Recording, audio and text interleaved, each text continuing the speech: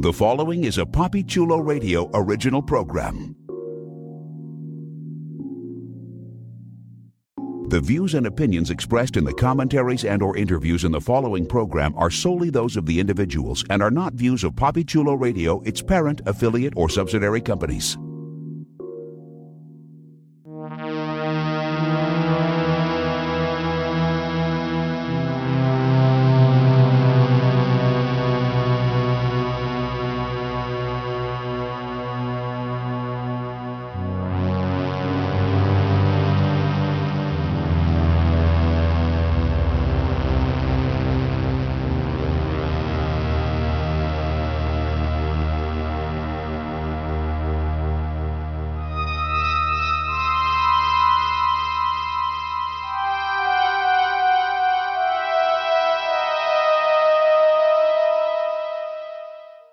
Welcome to Are You Afraid 1984, the unofficial American Horror Story 1984 podcast, a PapiChuloRadio.com original series.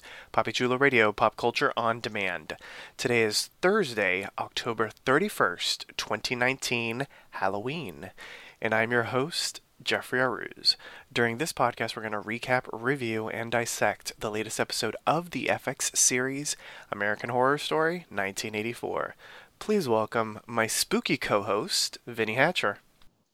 Hello. It's very appropriate for Halloween. Right. Yes, either that or for a sex, like a phone sex operator. Thank you for calling 1-900. Boo! There you go. There are many happy haunts in this Indeed. establishment. Okay, so let's jump into our recap of Season 9, Episode 6, which was titled The Lady in White and aired October 30th, 2019. Here's the official synopsis of the episode. A hidden chapter of Camp Redwood is revealed. The survivors help a stranded hitchhiker. So I want to get your initial reaction to this episode, The Lady in White. What did you think of it, Vinny? I loved it. I honestly adored it. We had like two different types of movies going on in this episode, but yeah, it was really well paced. We got a lot of surprises that I did not expect, and it's really building up to this awesome crescendo that we're going to see over the next two episodes, so I'm really excited to talk about it. Very nice. I enjoyed it as well, and I agree with you. It was like watching two different movies at the same time, but somehow it worked. Like, it was very, like, what was her name? Pamela Voorhees? Yes. Right? It was very Pamela Voorhees on one side of the coin, and then on the other side, it was like that Grindhouse movie, Death Proof, which Mixed I was with really Thelma and Louise. Yes, which I was really here for. Like, I enjoyed all of it. I was entertained. It is, as I like to say, a very rewatchable episode. It was a lot. And we got a lot of really interesting and unique information. And we also got the surprise return of an AHS alum, which is always fantastic. Whenever we get an AHS alum on the show, especially when it's a surprise, it's always wonderful. And this time it happened before the credits even started. So it's like we weren't even ruined by the little name at the bottom of the screen. It's pretty spectacular. So before we get into a thorough recap of the latest episode of American Horror Story 1984, here's our announcer with a few special announcements. Follow Papi Chulo Radio on social media. We are on Facebook, Instagram, Twitter, at Papi Chulo Radio. Do you have any questions, suggestions, comments, or concerns? Email us via contact@papichuloradio.com. Are you interested in joining the Papi Chulo Radio team as an on-air personality? Email talent@papichuloradio.com. Binge listen to your favorite Papi Chulo Radio programs by visiting papichuloradio.com/archives. You can also download tonight's broadcast and the rest of the series through Apple Podcasts and Google Play. Just search for Are You Afraid? 1984 and subscribe. Thanks, announcer. So let's start off. We're not going to start off in 1984. We start off, and I just now noticed it. It's 1948, Transposed. right? Yes. It's a palindrome, isn't it, I guess, Yes. almost? Sort of, but not really. Wouldn't a palindrome be like backwards. Oh, yeah, that's right. It's So it's like, palindrome adjacent. yes, thank you. There you go. I just noticed that. I was like 1948, 1984. That's probably why they picked it, which is sort of fantastic by itself. So we start off in 1948, and we're introduced to Lavinia, who's pocketing some change. She's the lunch lady. And we're introduced to her boys, Bobby, and one whose name we do not learn until towards the end of this flashback, but I will say it now. It is Benji. It's Benjamin. It's Mr. Jingles in his, what would he be like? Maybe a tween-ish? Probably like just entering puberty. I think he was like 12 or 13. There you go. And he's there, and we clearly learn in this flashback that Mama Jingles, aka Lavinia, a very 1940s or 19, how old would she be? Maybe 1920s, if you were born in the 1920s-ish, name. We clearly learn that Lavinia has a favorite, and it is her younger son, Bobby, instead of the older Benji. And we learn through exposition that the kids do not like Benji.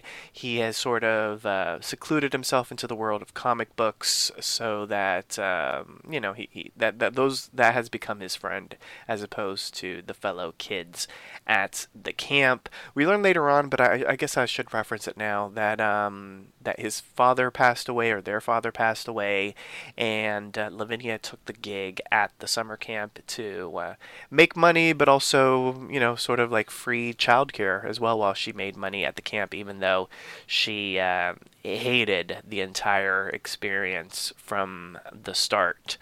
So she encourages the kids to make friends, in particular Benji, and Bobby at that time wants to go and have a swim.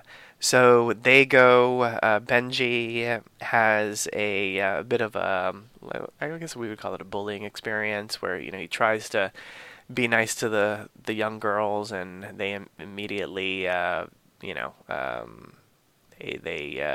dicks basically. And so when Benji notices, and I don't even know how he noticed it, and I guess maybe I'm not that good at reading body language, but when he sort of surmised that the lifeguard and a fellow young counselor were going to get a little frisky together in the woods, he tells Bobby just to sit there, don't move, don't swim, we're not going to get in the water, just sit there. So he goes and he gets his little peeping Tom on, and while all that happens, Bobby ends up jumping into the water. When Benji hears something, he goes to check on Bobby, sees that he's in the water, but unfortunately the person that's on a little boat doesn't see Bobby and ends up running right over him, which kills him. And Lavinia, when she finds out, she has a complete meltdown, as any parent would, and she blames everyone. Where was the lifeguard? Where were you? She blames every single person at that camp for Bobby's death, including Benji. So this is where we will stop, because we learn so much more throughout the episode. So, Vinny, what did you think of the opening of the episode? This was an extended flashback. I feel like it was vital information. And we got the return of Lily Rabe as Lavinia. What did you think of it? Okay, first of all, anytime Lily Rabe comes back and does crazy on the show, I'm always happy. She plays it so well. I mean, going back all the way to when she was the satanic possessed nun in Asylum, just, when I found out that she was going to be in this episode, I was, number one, floored because, we were talking about this before we started the podcast. They've done a really good job of holding some really big secrets as far as people returning and like what they were doing, because we didn't find out. Usually you find this out a few months in advance because of people catching, camera shots or whatever. So I was really excited. And there was an element of like Friday the 13th mixed with a little bit of this other movie that I loved from like the 80s and 90s called The Lady in White, actually. It was really fascinating just to kind of see her play this like disgruntled mother that like obviously there was some deep-seated issues inside of her. It wasn't, just, the death of her child set her off. This lady was very, very much so not happy to begin with. And so seeing the backstory to Jingles, which was not something I expected we would see, was a nice surprise. It was the story that I did not know that I needed.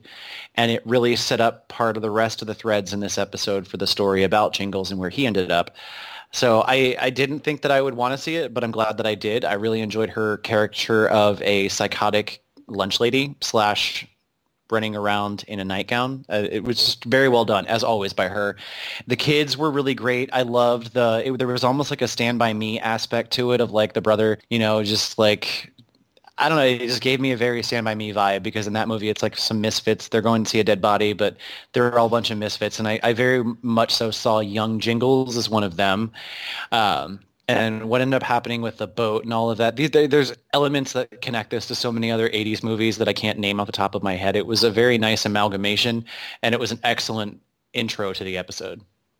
Oh, absolutely. I love me some Lily Rabe as well. I was not spoiled with knowledge that she would be in the episode, so I was completely shocked when I saw her, and really excited, just because she always plays really interesting characters, whether they are, saccharinely sweet or batshit crazy. Like, her characters are always incredibly fascinating. Sometimes she will play both within the same season.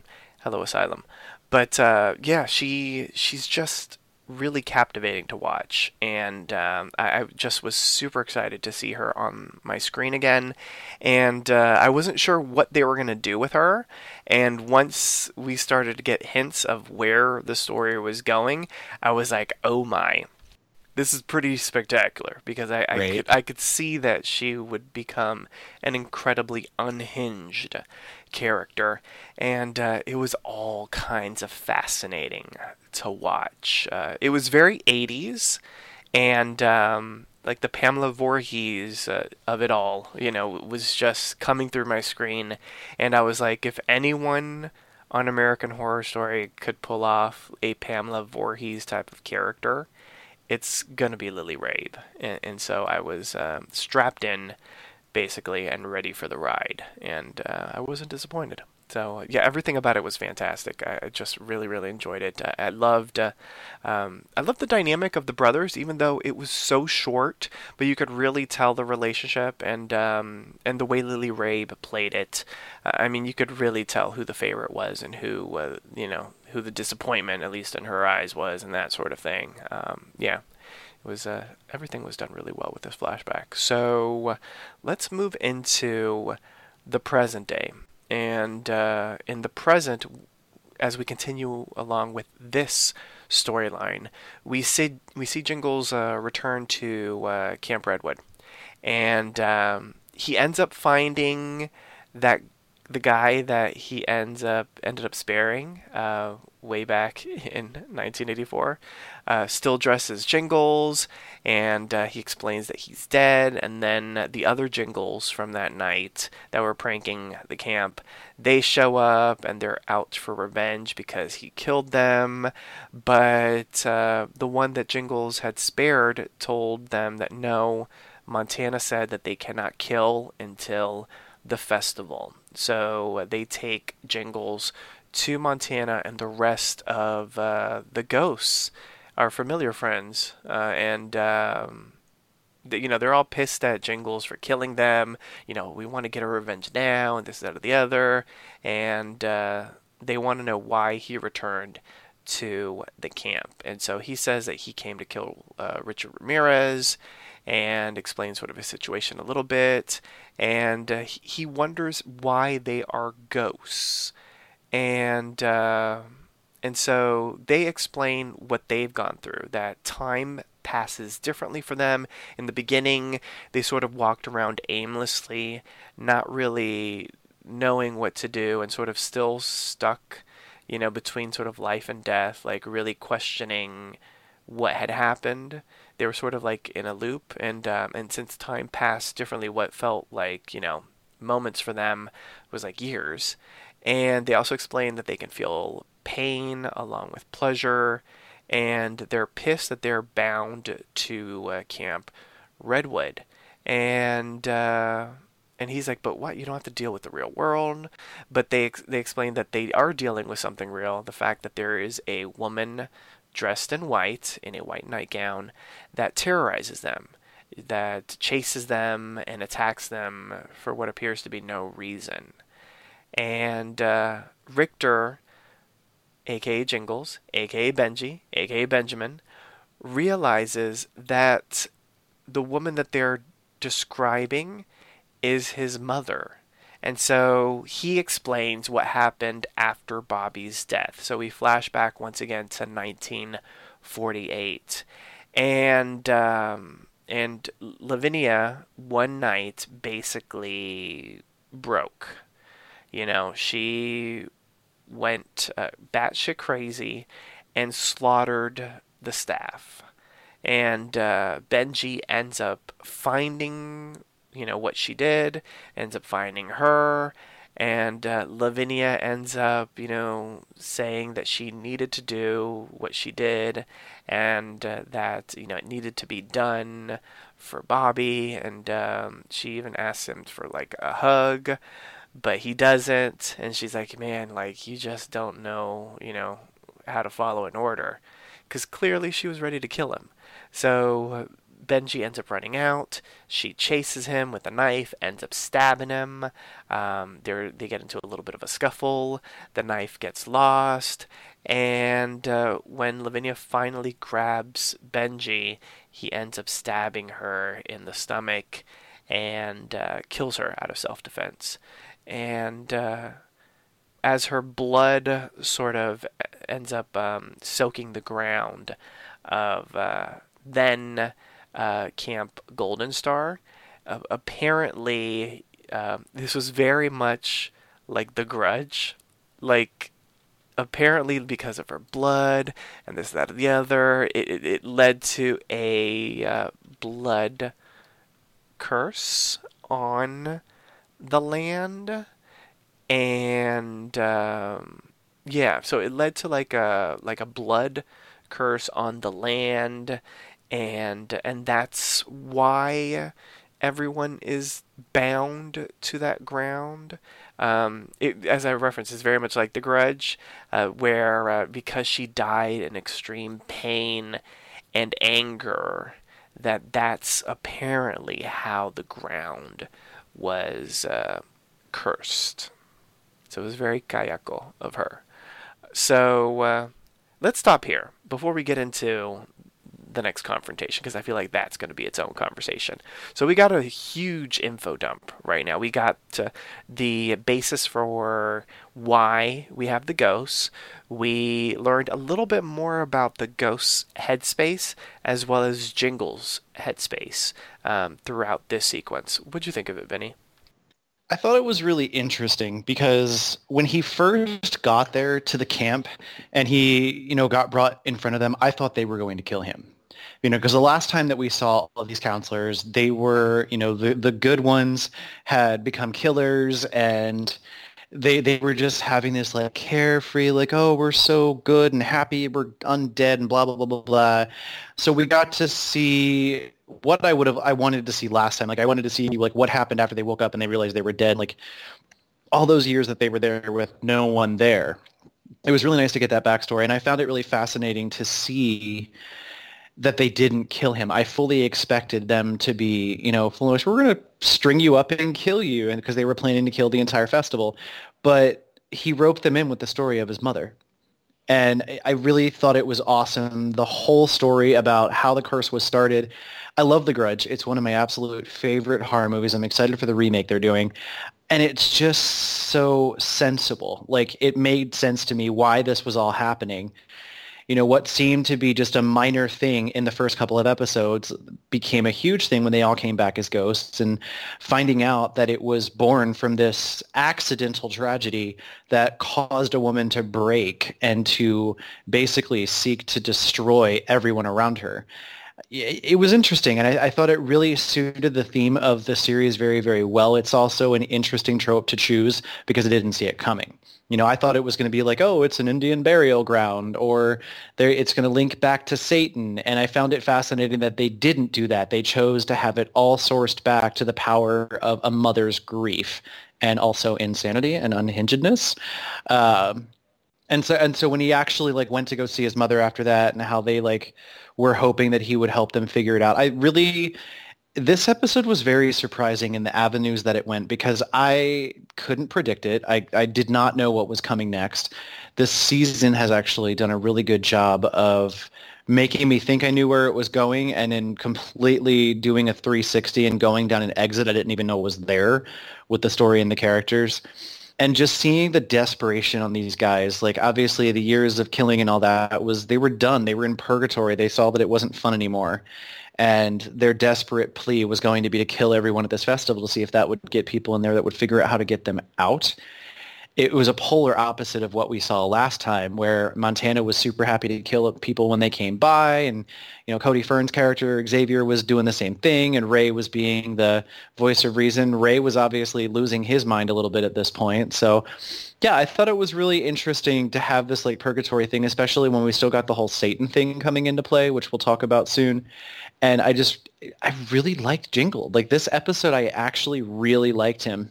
He had more life and more personality, and you could see that he wasn't just, I mean, there were the pathetic scenes where his mother made him feel pathetic, but still there was an element of strength in the character, and he was fully there, whereas before he was kind of only half there because of all the years he was in prison and not really understanding what had happened to him. This was like the first time I felt like Jingles was 100% in and there and aware of fully what was going on in his own cognition. Yeah, I agree with you about the twists and turns. This season has gone in a different direction than I would have anticipated, with like certain elements of the plots as well as the character developments and that kind of thing. What was interesting about this episode, that twist with like why they wanted to kill the people, I thought was interesting as well. Like, it gave the characters a little bit more of a nuance than what we saw previously with the ghosts. Something that surprised me because this happened before they discussed why they wanted the attention on like all the murders and death of the camp and that sort of thing. When Ray was ready to kill Jingles, that surprised me because Ray was very zen and sort of kumbaya and like, we can't kill and that sort of thing. Like, why are you killing in the previous episode? So that surprised me. But then once Montana explained it, I was like, okay, so whatever bloodlust she had, maybe it looks like it has like disappeared. I would hope. Or run its course. Exactly. I would hope, just because we sort of discussed it. Like, it wasn't a good look for the characters, especially because we have grown to enjoy them. And clearly Montana, when she was alive, like, she had a little bit of a bloodlust anyway. But in death, like, I didn't necessarily want to see all these characters that we have grown to enjoy, like, just become killers and that sort of thing. So I'm glad that there is a reason as to why they want to kill everyone at the festival, outside of the fact that, it isn't just murder and maybe a little bit revenge on Margaret. But it has to deal with the fact that they want these paranormal investigators to come to the camp so that they can figure out how they can get uncursed. It's what's interesting about how they described the start of the curse is, like, I wonder if they'll be able to figure out a way to clear up the curse themselves. We've seen cursed properties before on American Horror Story, and things don't typically end well on those cursed properties. Like, after the season ends, the cursed properties are still cursed. You know what I'm saying? Oh yeah, So, like it doesn't end. It's just usually like it's like a cycle. Yeah, exactly. There's always a cycle, or there's a repetition, or there's something where it's like a red herring and you think it's going to be over, but no, you find out it's just going to go on indefinitely. Exactly. So I don't know if I have high hopes that they're going to figure it out, but I do like that they're taking the initiative to try to figure it out. I'm trying to think if there are any other ghosts in the past that have tried to do that. I feel like Murder House, they wanted to get out of there, but I don't think they necessarily, other than with Billy Dean Williams or whatever her name was. Billy Dean, was that it? Tara Paulson's psychic Billy character. Dean, not Billy D. Williams. That would pay to see that. But I know, right? yeah, I know they wanted to get out, but I think most of it was they didn't realize they were dead, and we didn't get to actually see much of the after effects. Like, Well, we got a little bit of that in Apocalypse, but still, we yes. didn't really get a sense that they wanted to leave outside of Moira. Oh yeah, that's very true. So yeah, we didn't. I think this is the first time that they've actually like actively like tried to put something together to figure a way to get out of where they're trapped and anchored to. Totally, yes. So this is something different, which is very interesting, and I kind of like it. Like, I like that these ghosts sort of have a sense of despair, and they want to leave the property. And not only do they want to leave, and not only are they talking about wanting to leave, they're actually actively trying to figure out a way to leave.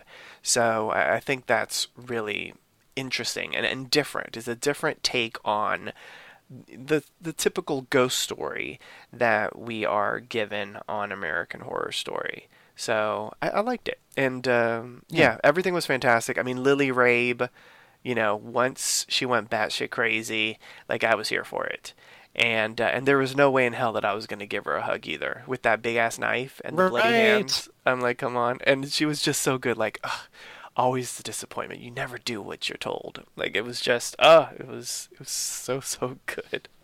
Oh, she's so evil, but in a She's spectacular phenomenal. way. Yeah. Okay, so Jingles is basically like, take me to her. I will speak with her and that sort of thing. I think Montana's the one that's like, Xavier, go and take him, and he's like, why do I have to do it? Send Chet. Once again, send Chet. And Chet's like, like, I'm not gonna mess with that lady again. And so Xavier leads him to this sort of shack in the middle of the woods, and he's like, I'm not going any further. Like, I outran her once. I'm not really trying to see what's going to happen when she actually catches me. And so Jingles goes in and sees some, like, toys from his childhood, and she appears. And they talk.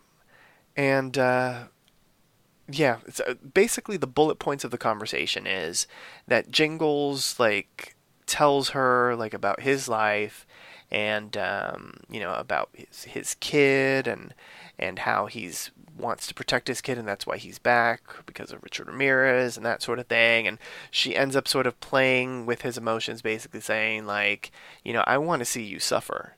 Like, that kid is going to be better off without you. Like, and she just does she goes in on Jingles.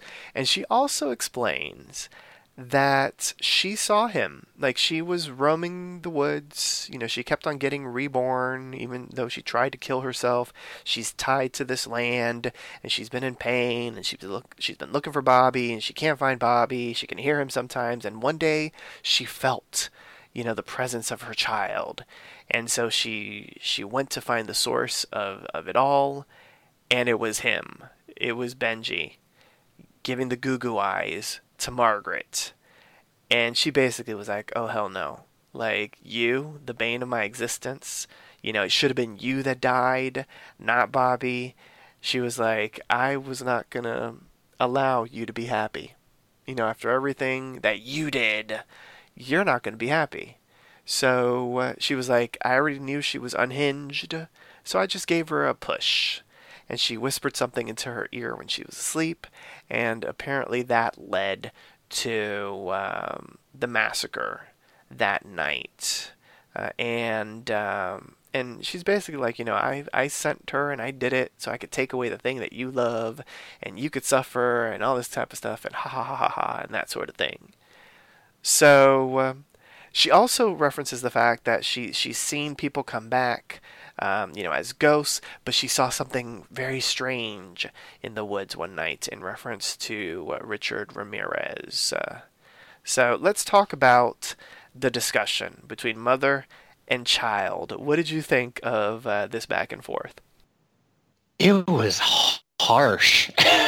Like, I mean, I will be honest, I never really thought that he did anything wrong, for the mother to hate him so much. Just, I mean, obviously he's a kid that was made fun of, and he saw this girl and this guy run at that age, and his brother seemed like he was a well-behaved kid, so he was reasonable to think his brother would listen. And he tried to save his brother by calling out to the motor people to stop. So I just felt so bad for him, like watching his mother sit there and say, I've watched over you and I've taken everything away from you. This is your fault. This goes back to the fact that it wasn't really him. It was her. This woman was broken and psychologically damaged in the beginning, and she just fixated all of her hopes on her youngest child. And I have a feeling, like, had that child survived and grown up, he probably would have become a serial killer just because of the pressure that his mother put on him to be wonderful and wholesome. And, it was weird. It was definitely, she was the problem, and I was kind of disappointed in Jingles during that section. Like, I kind of expected him, after everything that he's been through, to stand up to her. But it's his mother, and he did not know her spirit was haunting. And, everything came flooding back, and John Carroll Lynch did a great job at, like, showing the conflict that was going on. And I like the fact that she said that Margaret was already wrong in the head. It just took a slight push. So it just goes to show that even though she caused it, Margaret probably would have eventually snapped anyway. So I really like that that's how they tailored it in, because that's the one thing my boyfriend asked is like, wait, how did she just showed up now? Why? And when she explains, it's because I've just been sitting back and I wanted to wait to show myself until I knew that you've lost everything. It was so horrible for a mother to do that. So it just kind of, it stabbed it home even further that this woman was really messed up.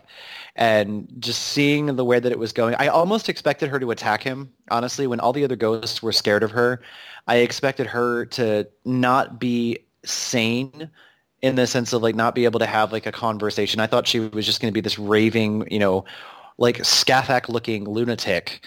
But she was obviously calm and collected, except when he mentioned his brother's name. So it was really, the dynamic was very curious to see. It was unexpected, as was the second interaction between them later in the episode. I like it. I like her as the cause of the curse. I totally bought it. This woman was crazy. Obviously loved her kid very much and should have loved her other kid more. And it just really fed into this exit we took off of where we thought this was going. And I'm really curious to see where it continues to go in the next two episodes.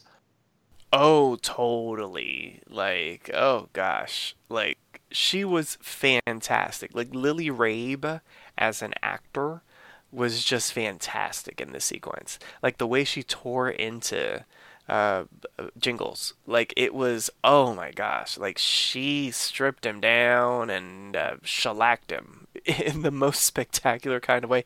I felt bad for Jingles, like, big time. Like, I find Jingles incredibly sympathetic, and I empathize with him in a big way, which I, once again, like you referenced, like, not really knowing where the series is going and being surprised at every turn. Like, I'm surprised after that very first episode that I'm sympathizing with Jingles, and that, I want, like, the good things in the world for Jingles. Like, right? I support you, Jingles.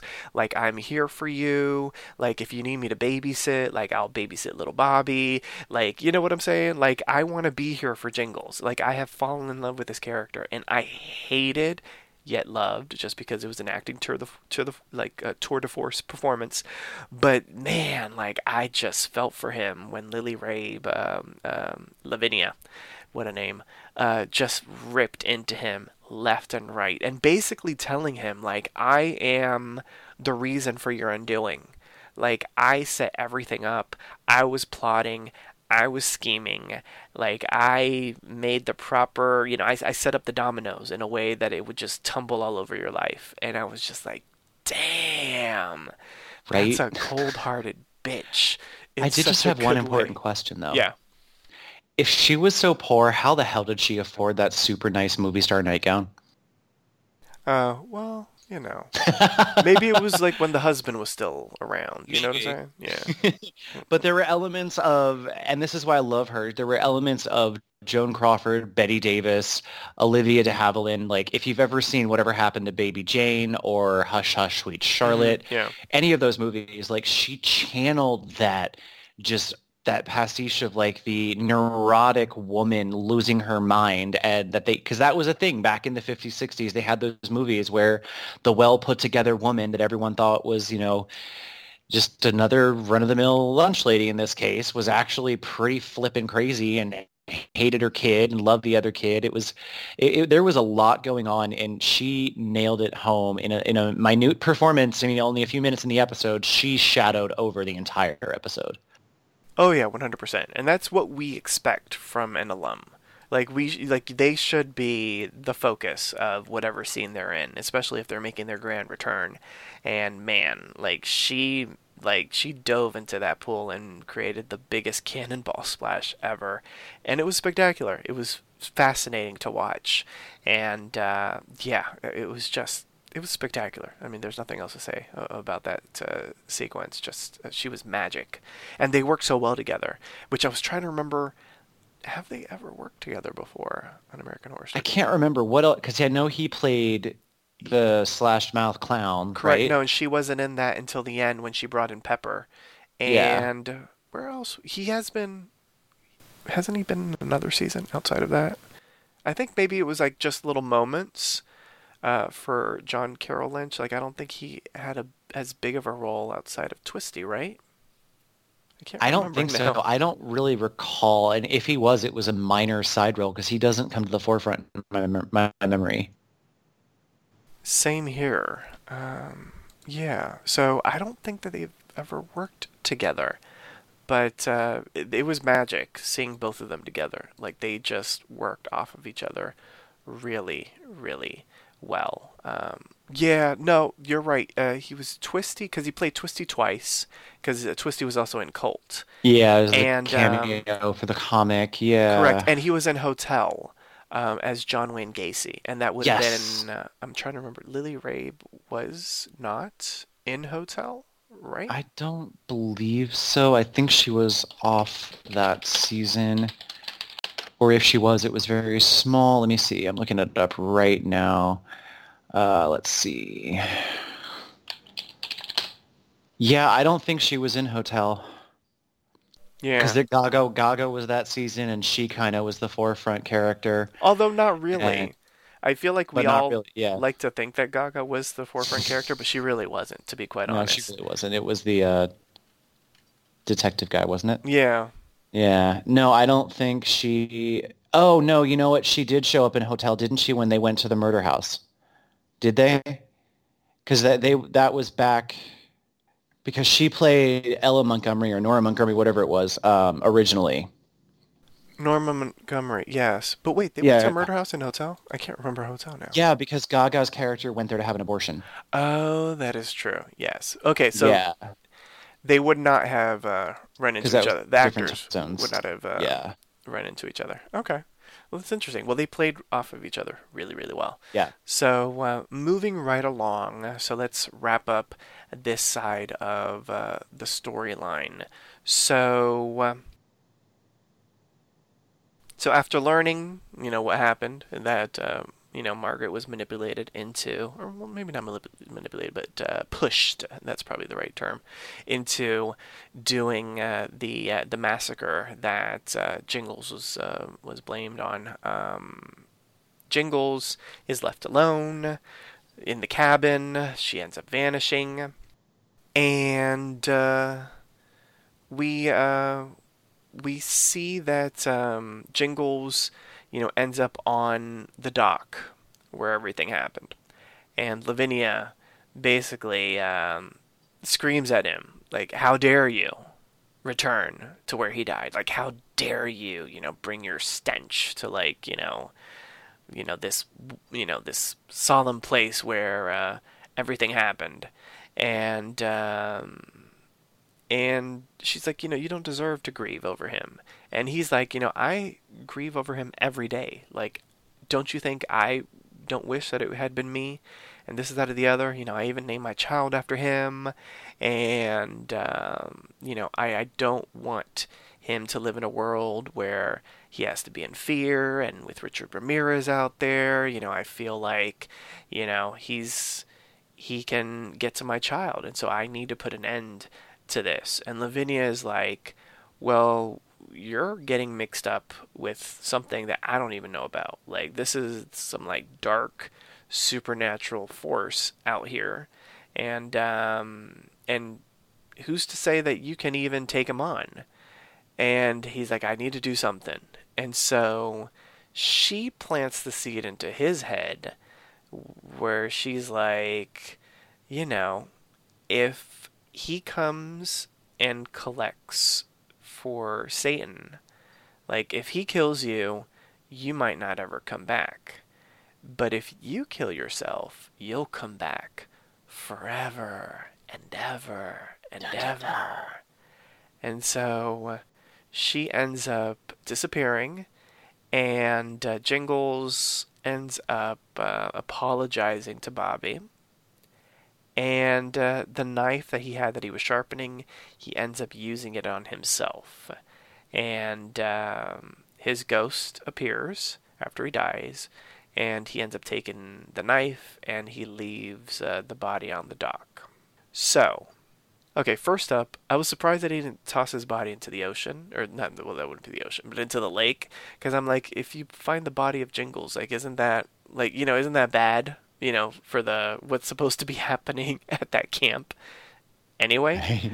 So there was that. So I was surprised he didn't like just toss himself into the water. Here's my thing. I don't trust Lavinia, and I feel like this was like the final piece of her puzzle.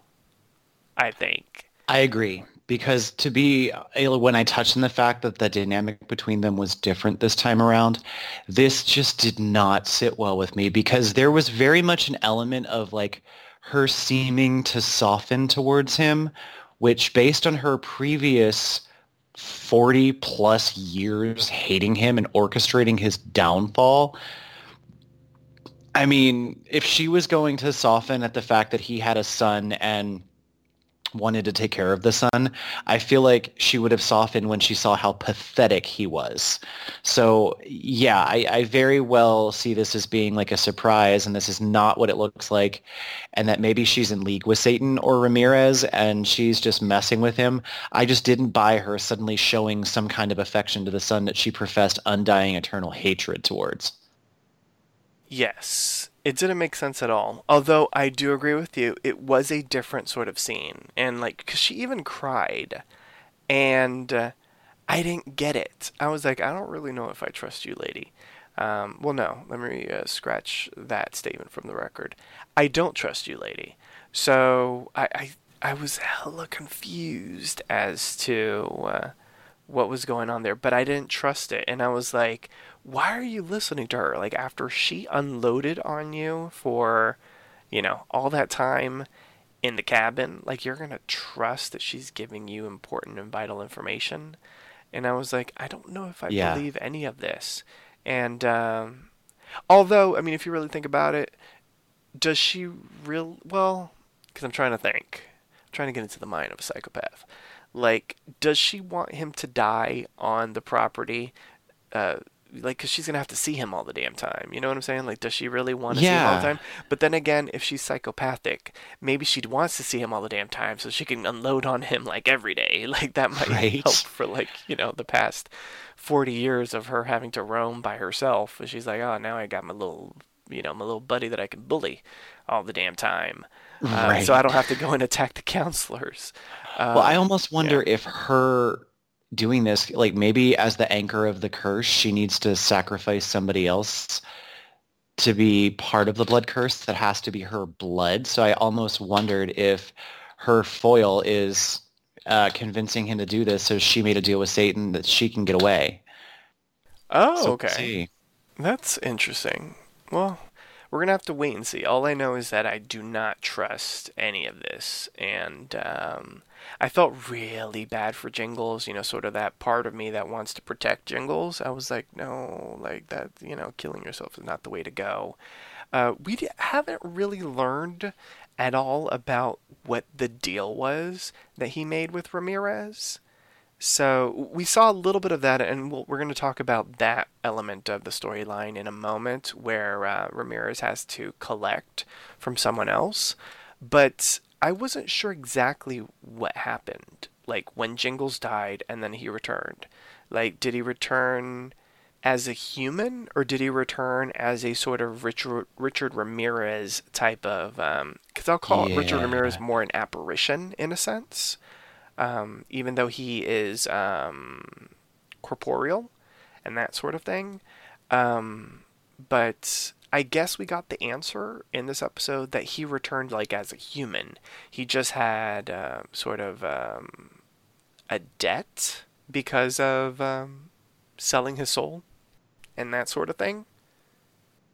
Yeah, it's interesting. Like, I don't know because I didn't even think about the fact. I forgot about the fact that they made that deal because he had the kid, like he grew up, he raised a kid, sort of, got a wife. And so he made the deal with Satan, didn't like what was happening, and then just ran off and was allowed to like live this little life. So I was definitely confused as to what it meant. But obviously it seems like he came back as a regular human who could reproduce. So he got a sweet deal when he turned in Ramirez. So yeah, I guess we did find out he came back as a human, and so he was at the brink of death and Satan brought him back.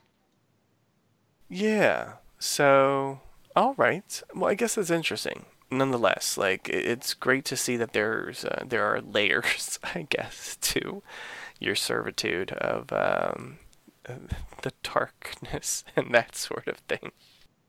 So that was interesting. I like getting information like that. So, what about you? Before we get into, because I know I was alluding to the deals with the darkness and that kind of thing, and we're going to talk about that in a moment. Before we get into that, what did you think of the final moments with Benji? It was interesting. I also thought he was going to jump into the water. All that, or I thought we were going to have like another Voorhees reference with the original brother like coming out of the water, because the mother kept hinting that she heard him and she thought that he was there. So I almost wondered if like her leading him there to kill himself was going to be some kind of trap, and the drowned brother a la Jason was going to come out and get him. So when it didn't happen, he just kind of stabbed himself in the gut and fell over and died super fast. I was really, really surprised. But then, yeah, it seems fitting. Like, this was he's ready to fight, and he is ready to man up and do what he thinks he needs to do. So I thought it was a fitting end for Jingles as far as his human life. And I thought that it's an interesting preamble for what's to come. But at the same time, like we were talking about, I do think that this was something his mother's not done with him yet.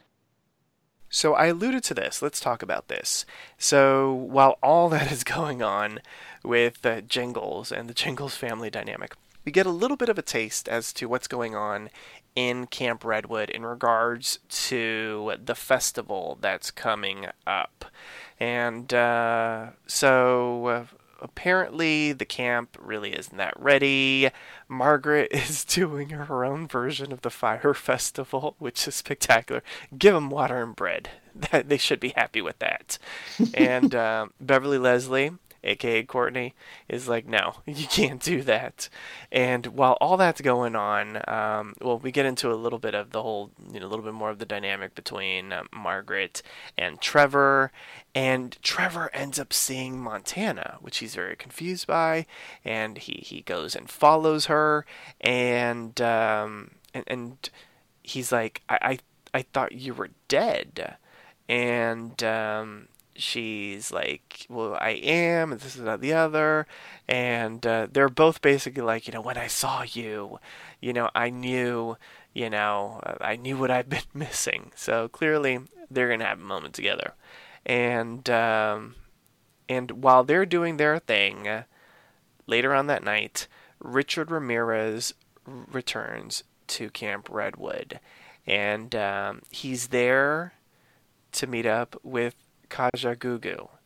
So earlier there was a little moment where Margaret and Courtney end up greeting Kaja Gugu.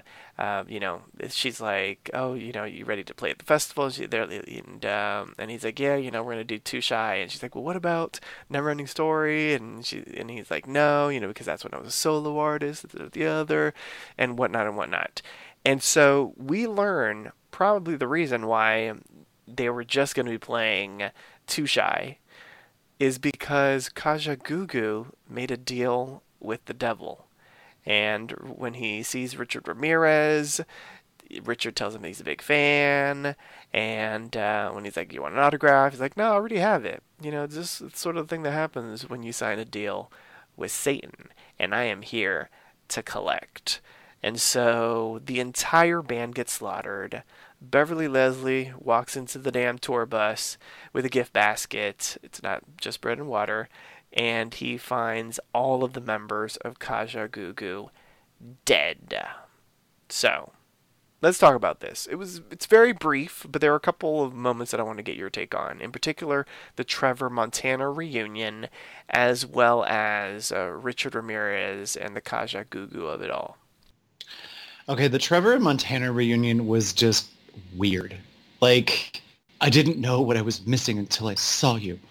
I mean, it's just such an 80s over-the-top, like, love story type, like, cliche that it was cute and funny, but at the same time, I'm like, okay, so are we going to give Montana a happy ending, or is he about to be gutted like a fish? Because that's what I expected. And then am I wrong, or did it not like suddenly pan to someone getting killed or something? Or I thought he was about to get killed.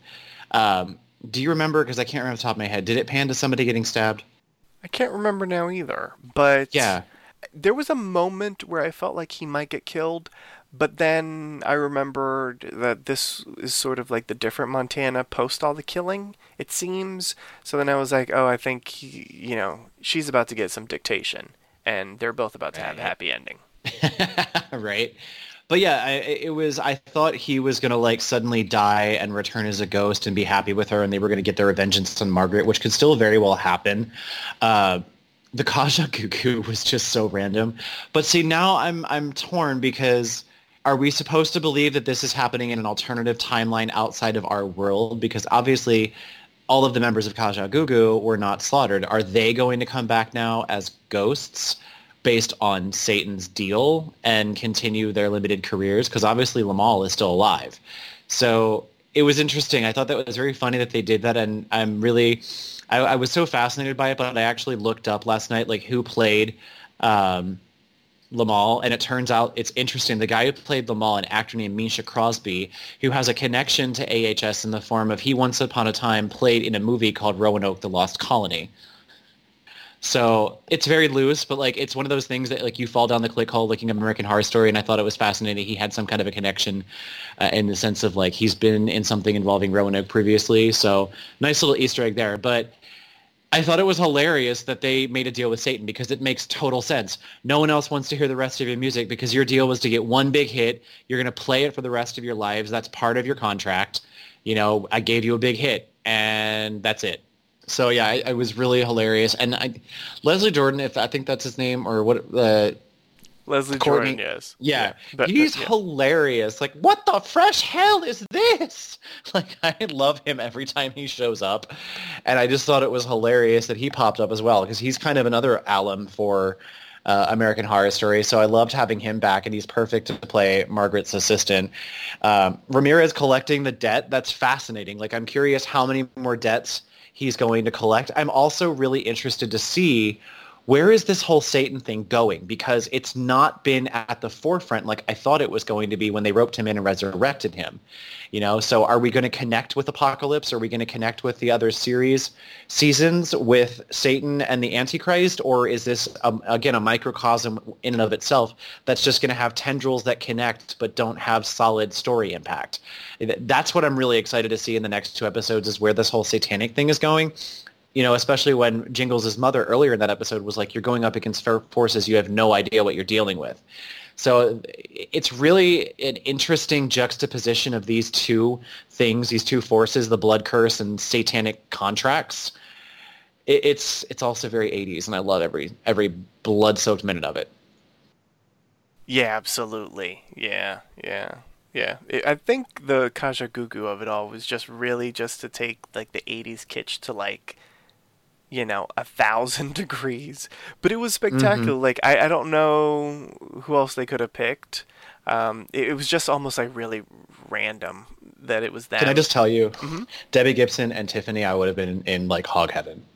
That's funny, but I think because they're still big enough names now, not necessarily big names, but Yeah. like you still see them around. And like, when was the last time we've seen what? How do you pronounce it? Yeah. Lamal. Limal? Yeah. Plus, Debbie Gibson and Tiffany have already had their moment in Mega Python versus whatever shark thing. It was hilarious. They've already had like a cat fight together in water and everything, so it's kind of been done. Exactly. But it was still really, really good. And yeah, I mean, it was in the promo. We'll talk about it next week. But the phrase Kajagoogoo is dead. Just, Yeah. it's spectacular. So let's talk about Our Ladies. So we catch up with Brooke and Donna in 1989, like right after Donna has helped Brooke escape from the the lethal injection. And we get a couple of sort of like sciencey answers as to how Brooke is still alive and what Donna gave her and like the side effects that she's gonna have for a couple of days as the drug sort of gets out of her system to make it look like she was brain dead. And so we see Donna caring for Brooke. Brooke clearly not having it. And there's a moment where it's there's a tense moment between the ladies where basically Brooke is like, "Why are you doing this?" And Donna's like, I have to make things right. I did some things, and after doing them things, like I'm not trying to end up on the bad side of things when all this is said and done. I've seen what happens to people, and I'm trying to make sure that I walk through the good door when it's lights out for me. And Brooke ends up seeing the newspaper with the Camp Redwood Festival, and Donna's like, just ignore that. You have a second chance at life. But Brooke is like, no, you know, this is the reason why I'm alive. I have to watch Margaret die. So Donna tries to get Brooke to forget about it by going to a roller rink. And it's a fun little light moment for both of them. But at the end of it all, Brooke is like, maybe I can have a little bit of fun and that sort of thing, but my plan is still to go to Redwood.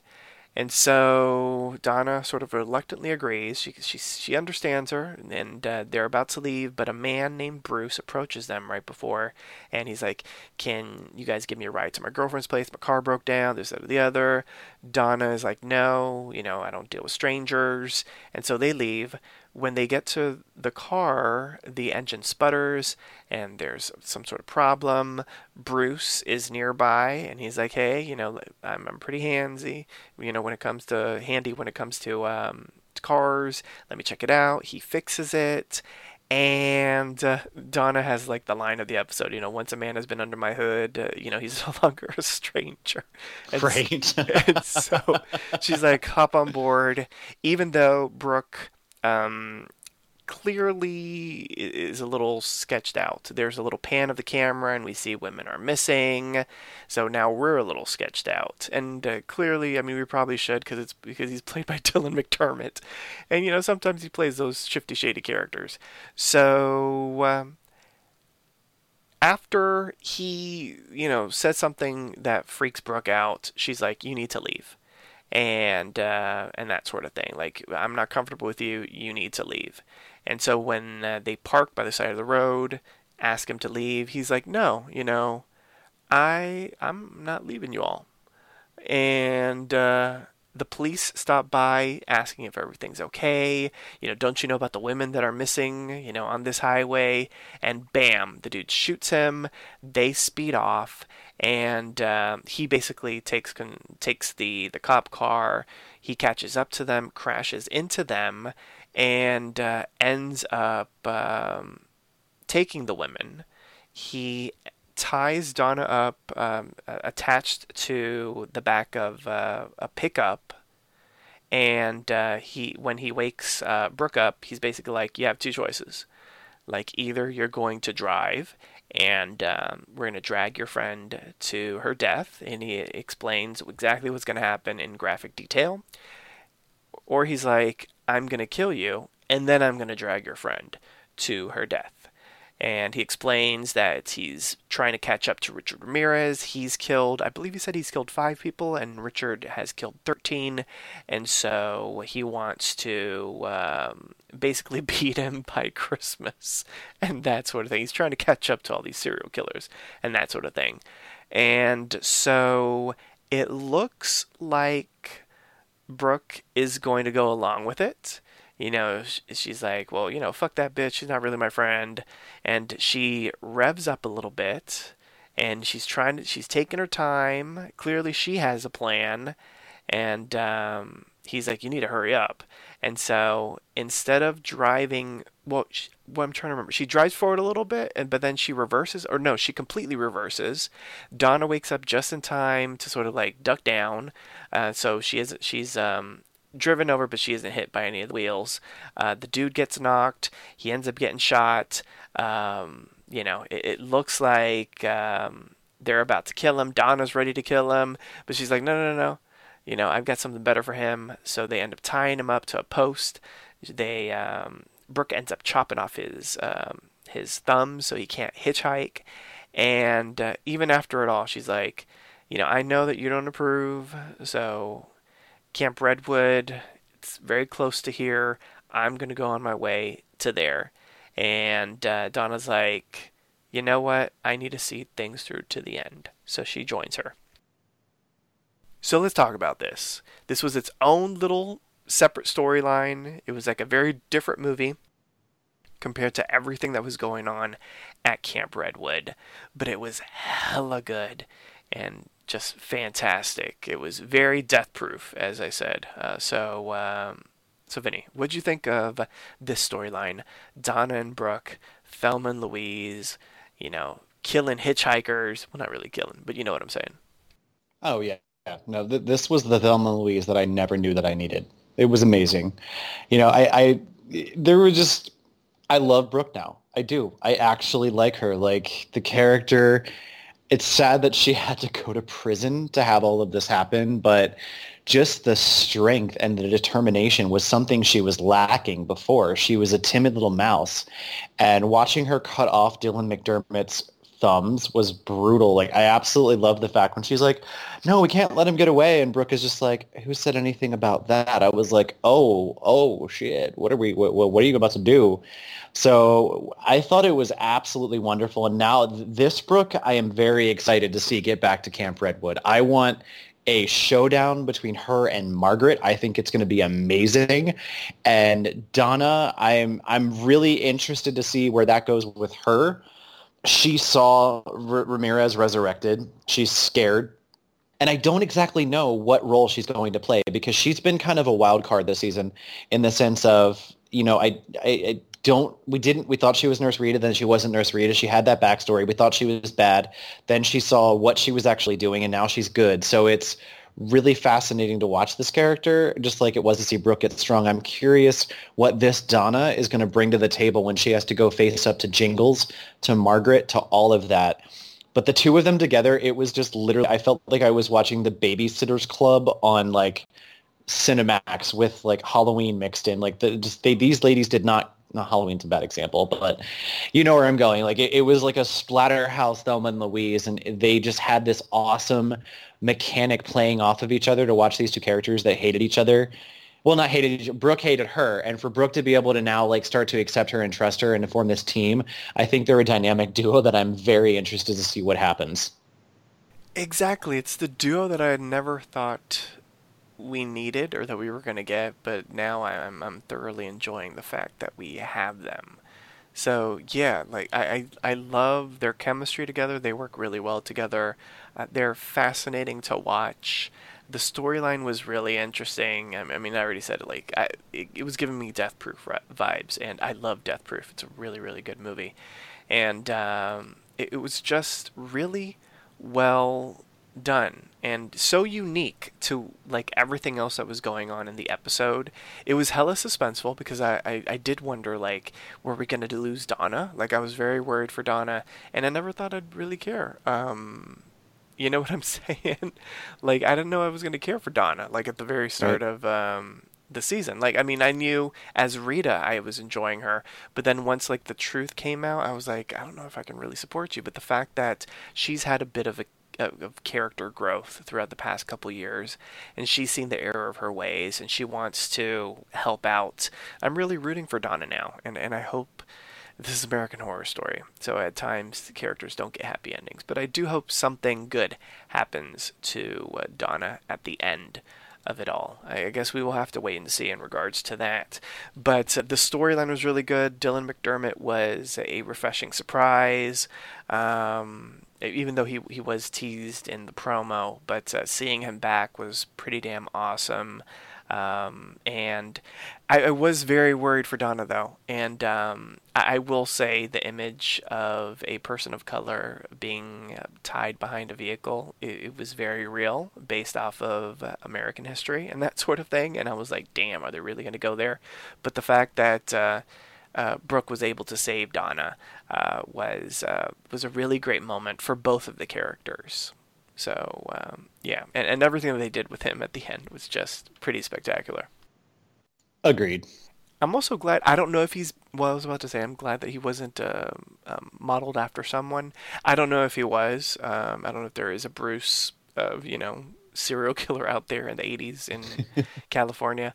But the fact that they didn't give him a last name, and at least I didn't recognize him. I'm also not really a serial killer type of person, so I don't really know the names of all the serial killers in the world. I know that I don't think there is. Yeah. If anything, he might be Green River, because he targeted women. But no, I think he was actually modeled after almost like The Hitcher, that movie, where like the husband and the wife pick up the hitchhiker and he like basically chases them down and tries to kill them. But he also might have been the Green River Killer because that guy murdered a bunch of women, but I don't remember the specifics of those murders.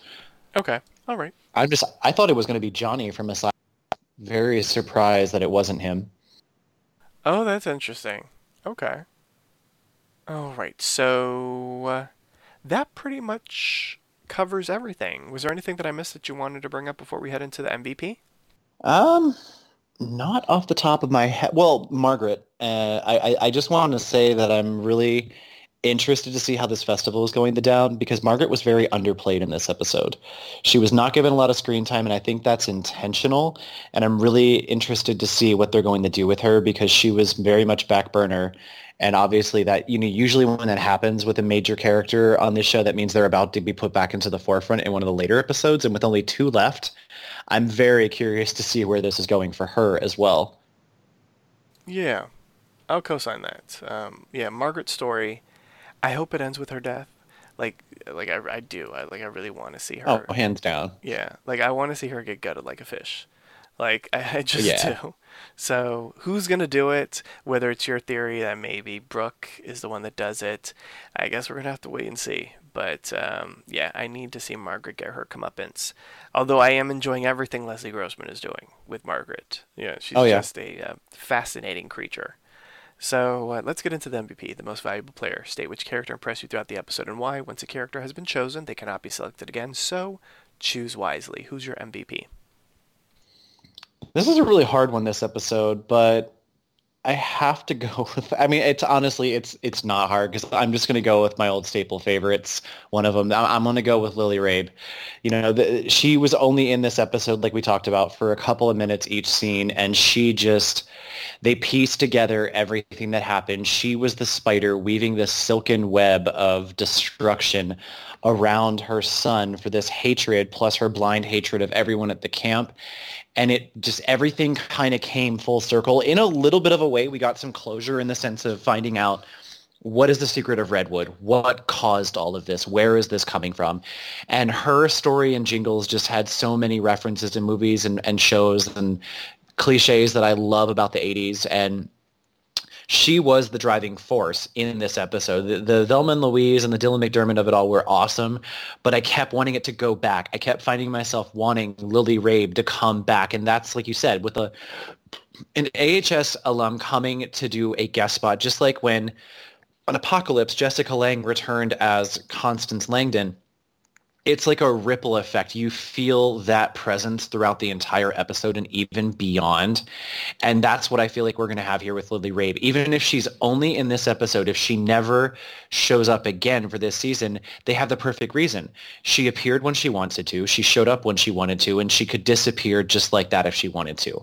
So if there's a reason she's not showing up again, oh, well, Mommy Dearest decided she didn't feel like showing again. She did what she wanted, and now she's out there wandering invisible. So she's definitely my MVP because she hands down was the strongest in this episode, followed very closely, in my opinion, by Jingles. And I found myself just wanting more of that character. Very, very good choice. I like it. Yeah. And, gosh, for me, it's a difficult choice. Lily Rabe was 100% up there for me as well. But since you picked her, I'm torn between two characters. Okay, you know what? I'm just gonna go for the character that I really believe in the most. Sorry, Donna, even though I approve of everything you did. I'm gonna go with Jingles. I have to, based off of everything John Carroll Lynch did with the character in the episode. There are many characters that you could choose from, to be quite honest. Well, maybe not many. That would be a lot to say. There were several characters, especially the leads in their storylines, that you could pick from. And I have to go with Jingles, like him with Lavinia, him by himself, like him going through the torture and the pain of everything, and his reaction to everything that is that he's been through. It just broke my heart, and yeah, I loved everything that John Carroll Lynch did with the character in this episode. He got a tragic end at the end of this episode because he's dead now.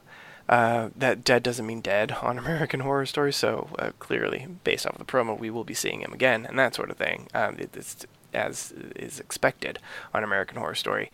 But everything that happened to the character this episode just really made me empathize with him, made him very sympathetic, and I never thought I would have said that way back in episode 1. So I will give it to Jingles.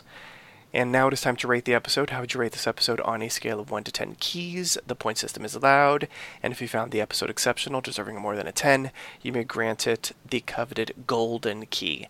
And yes, you may jingle it, like Donna did when she opened the hotel room door. So, Vinny, how would you rate it? I am giving this episode a 10. I've been holding back my 10s this entire season, but this episode had me from start to finish. Just going back in time, seeing the origin of the curse, and it being so well done, and it calling back to Friday the 13th, one of my favorite horror series. It was just so well played, and I feel like it was the cornerstone of everything that we've seen so far has been built upon, but it still dangled a lot of threads with the Satanism and the contracts and all of that coming through that we still have yet to see. So we got some closure in a sense of like finding out the source, so that confusion is solved. But we've got these ghosts still wandering around. The curse is not resolved. Now Jingles is kind of being reborn as like a Mighty Morphin Murder Ranger to go up against Ramirez next episode. I'm fascinated, and this episode just totally enthralled me. I really loved it. I thought all the acting was really well done. And it's a 10 for me because, like I said, I never thought that I needed Donna and Brooke as Thelma and Louise. I never thought that I'd be happy to see an episode dedicated to Jingles and his development and what happened to him, because I thought he was going to die early in the season. And this was a really excellent chance for John Carroll Lynch, who's only played Twisty and then this character and Miners, period. I think that's it, actually. We talked about that. To actually stand in the forefront and shows that these characters or these actors that have been kind of in the past had to stand behind Sarah Paulson, Jessica Lange, Evan Peters. It's not a bad thing to let those big names step back and let someone else step forward. He held it down. So did Lily Rabe there as a support. But even though I gave her my MVP, it was very clear that there were two prominent characters in this driving force of the episode, and that was Jingles and Brooke. So very well written, very well acted. Everything was awesome. The elements of, humor and lightheartedness in the skating rink and with Kaja Gugu is dead. It was just all in all very well put together and an overall wonderful experience. I'm definitely going to watch again. I like it. And I'm going to agree with you 100%. I'm going to give it a solid 10 as well. All of the storylines were really, really interesting. The fact that, we keep on referencing that it was almost like watching two different movies at the exact same time. The fact that they could do that, the fact that they could give us a major info dump of information and still make it extremely fascinating to watch. The return of Lily Rabe, the coupling that we never thought we wanted, Brooke and Donna out there taking the world by the balls, and just the emotion that was brought through the Jingles and Mama Jingles storyline, and as well as just the information about like what the ghosts have been going through and the bit of the character turn for them, the fact that they want to figure out exactly how to get off the land and that sort of thing, made everything about this episode just really fascinating.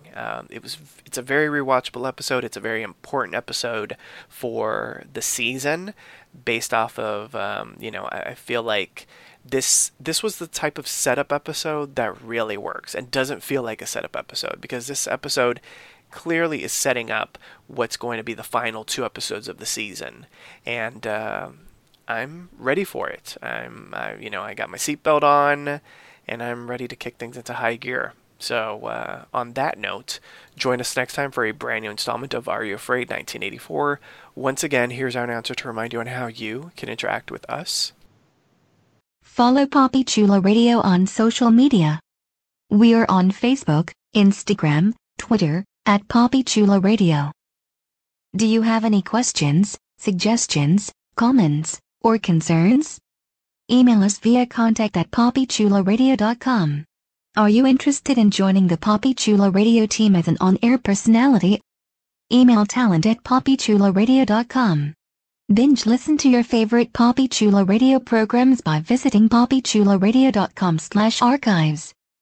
You can also download tonight's broadcast and the rest of the series through Apple Podcasts and Google Play. Just search for Are You Afraid? 1984 and subscribe.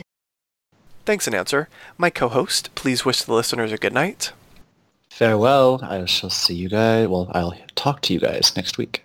Thanks for tuning in. Download new episodes of Are You Afraid 1984 every Friday via Apple Podcasts, Google Play, and the Papi Chulo Radio archives. Good night.